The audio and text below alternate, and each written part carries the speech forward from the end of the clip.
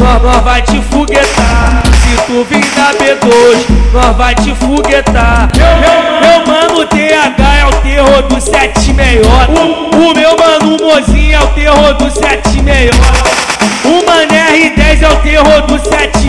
Da rajada na Blaze, o caveirão ele escapota. Da rajada na Blaze, o caveirão ele escapota. Da B2 ele não tenta, que o dentinho é de bobeira. Dá tiro pra caralho com a R de luneta. Luanzinho, ai, que isso? Uma R de luneta. Luanzinho tá com a rajada na quitanda e na pedreira. Ai, que isso? Uma R de luneta. Pezão tá com a rajada na quitanda e na pedreira. O viu que ficou bolado, dá tiro na Blaze, capota blindado. O PT ficou bolado, dá tiro na Blaze, capota blindado. Ele vai pra frente, toma de meiota, se voltou de rap, você toma pato. Ele vai pra frente, toma de meiota, se voltou de rap, você toma pato.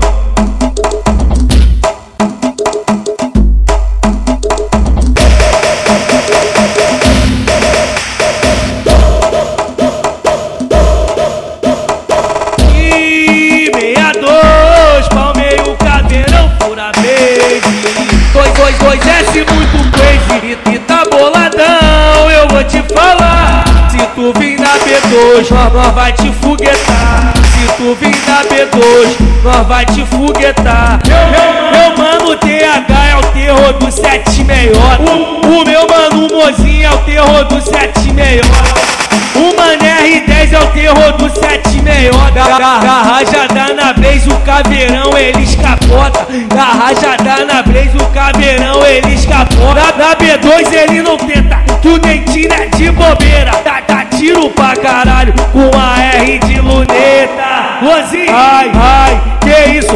Uma R de luneta. Luanzinho tá com a rajada na quitanda e na pedreira. Ai, que isso?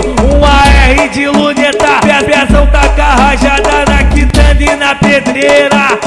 O viu que ficou bolado, dá tiro na Blaze, capota blindado. O PT ficou bolado, dá tiro na Blaze, capota blindado. Ele vai pra frente, toma de meiota, se voltou de rap, você toma pato. Ele vai pra frente, toma de meiota, se voltou de rap, você toma pato.